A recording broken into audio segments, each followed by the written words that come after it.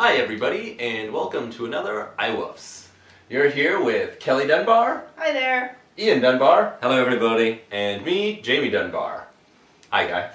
Hi there, Jamie. And today we're going to be talking about growl classes and some of the logistics and equipment that make one of those function properly. So I guess first of all, we should probably explain what is a growl class and why might someone be interested in one.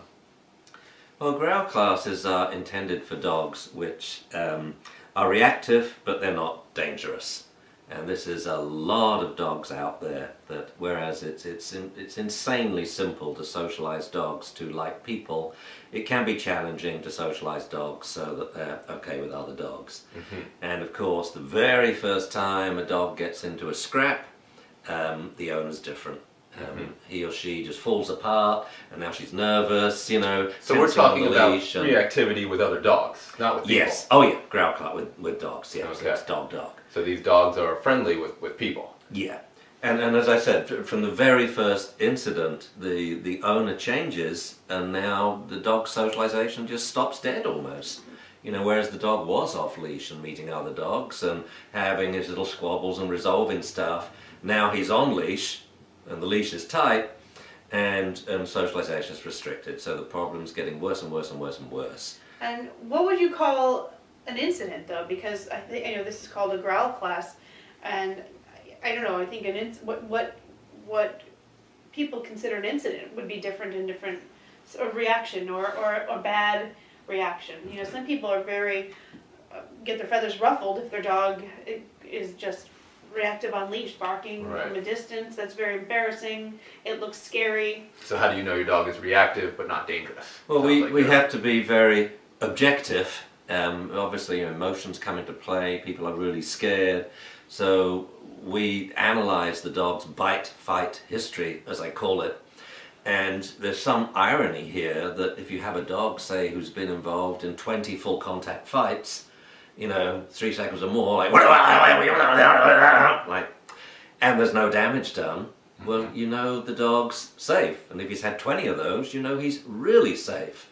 Mm-hmm. And all he's lacking, or all the owner is lacking, is confidence in getting them to play again, and giving the dogs the proper feedback when they play. Mm-hmm. I think I do think that a lot of people never get that far, though, because if a dog is reactive on leash, many people never let them off leash to play to find out whether or not their dog is friendly. And you get this a lot with people who have adopted their dogs that are too old for a puppy class, never went to a class like that, and I think in a lot of cases are overly rambunctious and excited and perhaps under-mannered, if you will, for lack of another term, and they don't know if their dog is aggressive or not. I don't know whether we need to make that distinction, and if that matters, because it does sound like a growl class will benefit them regardless. But we're not talking about aggressive here. Again, we have to be objective. We're talking about danger. And so, ironically, for a dog that's not been involved in a fight yet, we don't know what would happen if. I mean, I would say, and we have to separate what I think from what I know, I would say the dog's probably going to be okay if he's not been in a fight. Because if the dog wanted to be in a fight, he'd pull any owner off their feet, if he wanted to get there. So that hasn't happened. So I would say he's probably going to be okay, but we don't know. And the irony here is, when the dog's had many full contact fights, we do know he's safe. And this is a more extreme, it appears to be a more extreme case, although it's not. And when you show quick resolution, I think this gives onlookers the courage to do the same sort of stuff with their dog, even though they're walking him on leash. Couldn't you also say, not just based on the fact that the dog hasn't yet pulled anybody over and gotten into a fight, wouldn't you partially put your money on this because it's just statistically correct? I would put my money on it, yeah, but the same way as I put my money on a lottery ticket, but we don't know. I mean, I find it really impressive when you have two dogs fighting, say for 3 seconds, 5 seconds, 10 seconds, and then when it's over, they're just wet. There's not any scratches, let alone punctures. That's more normal. More normal behavior. Yes, I mean, it's more normal. You see, people used to know this back, 20, 30 years ago when more people walked their dogs off leash. So the scrap happened off leash, then you know, oh, the dog scraps, so we need to do something about that, but he doesn't cause damage. Right, it seems like that's something that's happening a lot less, that people are keeping their dogs from getting into this kind of situation in the first place. Which isn't all bad. I mean, Right. management certainly is a good thing. If you don't know what the outcome is going to be because you didn't know the dog in its early life, you don't know its history perhaps, there's nothing really wrong with management. It does change the outlook though. Mhm. Yeah. Mhm. Yeah, but it's not what we're talking about now. We're talking about growl classes, which how can we do something about this quickly? Okay, so Because the dog qualifies for growl class if it's been in several fights and hasn't done damage. Yeah, and then we start off, it's usually a 6-week class, although I did some workshops recently where of course it's a 1-class event. And so we start off with the dogs on leash, and this is where most of the work is done, because you're training the owners to give appropriate feedback, because what most owners do is ignore the good and moan and groan at the bad. So they don't react all the times the dog is good, and when their dog reacts, they're like, oh no, back, oh no. That's what most people do in general. Yes, oh yeah, that's the biggest human foible in the world that messes with our lives. But it actually now causes the dog to become more reactive, because the dog is learning, if you like, that whenever he sees another dog, his owner gets upset and aggressive and fearful and all this stuff. So it's putting him on edge. And so we start off really simply with owners standing around with the dogs on leash, and they're muzzled, and I should say the muzzles are for the owners, for their peace of mind, because we've already assessed that we deem these dogs to be safe because they've had fights and never hurt another dog. And I teach the owners how to give appropriate feedback. What we call representative observation, representative feedback. So every 10 seconds, 15 or 20, I say, are your dogs being good? And they say, yeah. I said, then praise them. Because you're now praising your dog in a room full of 7 other reactive dogs. I like 8 to a class. Well, it's teaching people to reframe their perspective. Oh, absolutely. And it's amazing how quickly this works. I mean, I did a number of classes in Japan with 40 dogs per class. And they're all little, barky, snarky, bitey, And it took about 40 minutes until I would say all the dogs but 2 have now calmed down, and they're starting to look at their owners. So the gift that we can give to everybody is you can now walk your dog on leash without him reacting and making the whole walk unpleasant. Because we want the dog to get into the habit of, when he sees another dog, to look at you. So we do this really neat routine. We see another dog, and I use the term cookie dog. You say to your dog, oh look, there's a cookie dog, and you take 2 steps backwards, and then you do a little dance and clap your hands. And of course the dog looks at you like, what the hell's going on here? But I like it. Yeah, but what you've done is you've turned him round. So he's not eyeballing the other dog and vice versa.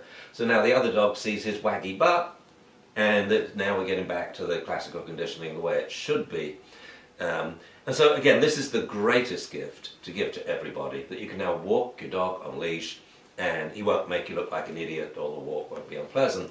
The next step is now we're going to let the dogs off leash.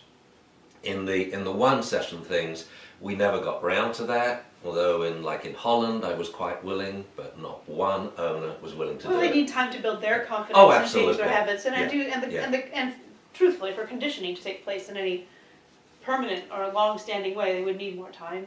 Yeah, the class is to show them how to do it. What they've got to do now is walk their dog in a less stressful situation, if you think about it, because growl classes are stressful. There's 8 reactive dogs there, 8 really nervous owners, but what we've done is, in a very short time, is to have the dogs in this room and not be reactive. So when they go out on the streets, this is less of a challenge for them. Well, I think it's funny. I can see obviously where it would be more stressful in one sense for the dogs to have a bunch of other dogs that closer, in proximity that are also reactive, or for the people. But I was thinking the opposite. I was thinking you're actually in a group of your peers where it's okay, and you don't have to overly apologize for the fact that your dog is reactive. Everybody is You're in a the safe same place, boat. a judgment-free. Exactly. Yeah. Everybody understands. So at least you can then focus on what you need to do, and everyone Right. else is on board. And For the owners, definitely. Yeah, I think, the owners would feel. I mean, I think also just being in front of an audience is going to make a lot of people nervous Yeah, that's as well. true. But yes, definitely. Yeah, when we filmed my TV program, we had a growl class there. As a joke, I went round and everybody had to introduce themselves and say, my name is Ian. I own a reactive dog. Everyone or I had to live say with a their name was reactive Ian? dog. And no, they introduced themselves like It was role play. My name is Kelly. Then everyone would say, "Welcome, Kelly," Uh-huh. and the owners were all working together, and Yeah. that was just really nice and Yeah. helped ease a lot of the frustrations and. Right, because I think a lot of people probably feel some shame or some Mhm. they don't feel good about themselves when their dog Well, is they're being embarrassed. Yeah, and embarrassed, and yeah. nervous or scared, and often they get met with ugly comments or Mhm. scowls too. Out in the real world, their dog might startle Yeah. somebody, Right. or set off another dog. I think there's a lot of pressure on a dog that is reacting out in the environment. I think That makes the owner worse. when we did the few workshops last year and we filmed them, I thought I'd get a lot of flack from people saying, "That's so stressful, what are you doing?" And I thought about it and I thought, well, the point is doing nothing is really stressful for the dog and the owner. Their life is a misery. If you're anxious, then you're hitting the anxiety every day, every time you see another dog. And you're not Um, improving it. Yeah, my view is it's kind of like when you kept bugging me to go on these water slides and I was so scared to do it, and eventually you got Last tall year. enough I had to do it. No, this was a long time ago, Kelly.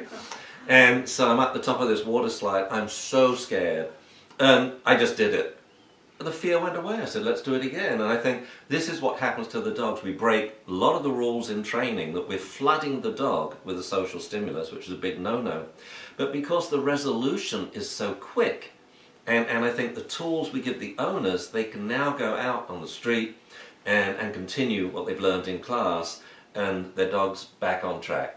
Mhm. So the one complaint we did get was, and this, it gets up my nose when people are looking at the big picture and all they see is one little thing, and they say, "But one of the dogs here in the video has a choke collar on. How could you let that happen?" Well, my view about this is everyone has the written information, what to do beforehand, and have your dog come on either a plain leather, rolled, or flat collar, or a martingale. Well, they've turned up to a growl class with a pinch collar on, which means what? They think they need it. Or they yeah, didn't read the instructions. If I There's upset, a lot of that could be that. That could be that. Yeah, But my definitely. assumption is they've read the instructions, and if they turn up with a pinch collar on, they think they need it. So why should I insult or upset them before we've even started? It's going to be stressful for the owners, as it is. And if we were doing a growl class normally, I really like to get the dogs off leash in the first session. Which would mean taking off that collar. Taking Well, off, the yeah, training, any training collars. yeah. I think that just by not utilizing tools that you deem unnecessary and showing other ways to do it, you just work through that Very problem nicely, very yeah. nicely. I mean, Yeah. if you show them they don't need it Mhm. in real time, then they won't use it, and it becomes a moot Right. point. Right. I think this could be a great tool for people. It sounds like the main takeaway here, though, is to not to bury your head in the sand when you have a problem. Take a deep breath, get your dog's focus, and go out there and jump off that water slide. Yes. No. But I think, the reason we filmed it was that, not many people are offering growl classes, and most treatments for dog-dog reactivity is very slow, Yeah. takes forever. And so I thought, well, if we film it, people can watch what you have to do. Now they can do it on the streets on their own, which is a much easier eventuality, I think. Mm-hmm. Because it's so sad, if you think about it, you get a dog and you can't enjoy walking it. I mean, Nobody signs Would it- up for that on Yeah. purpose. It really is always heartbreaking with any behavior problems when the relationship breaks down due to frustration or embarrassment. So again, jump off that water slide. All right, jump Train off that your water slide. On 3. 1, 2, 3, wee! Thanks for listening, guys. See you next time.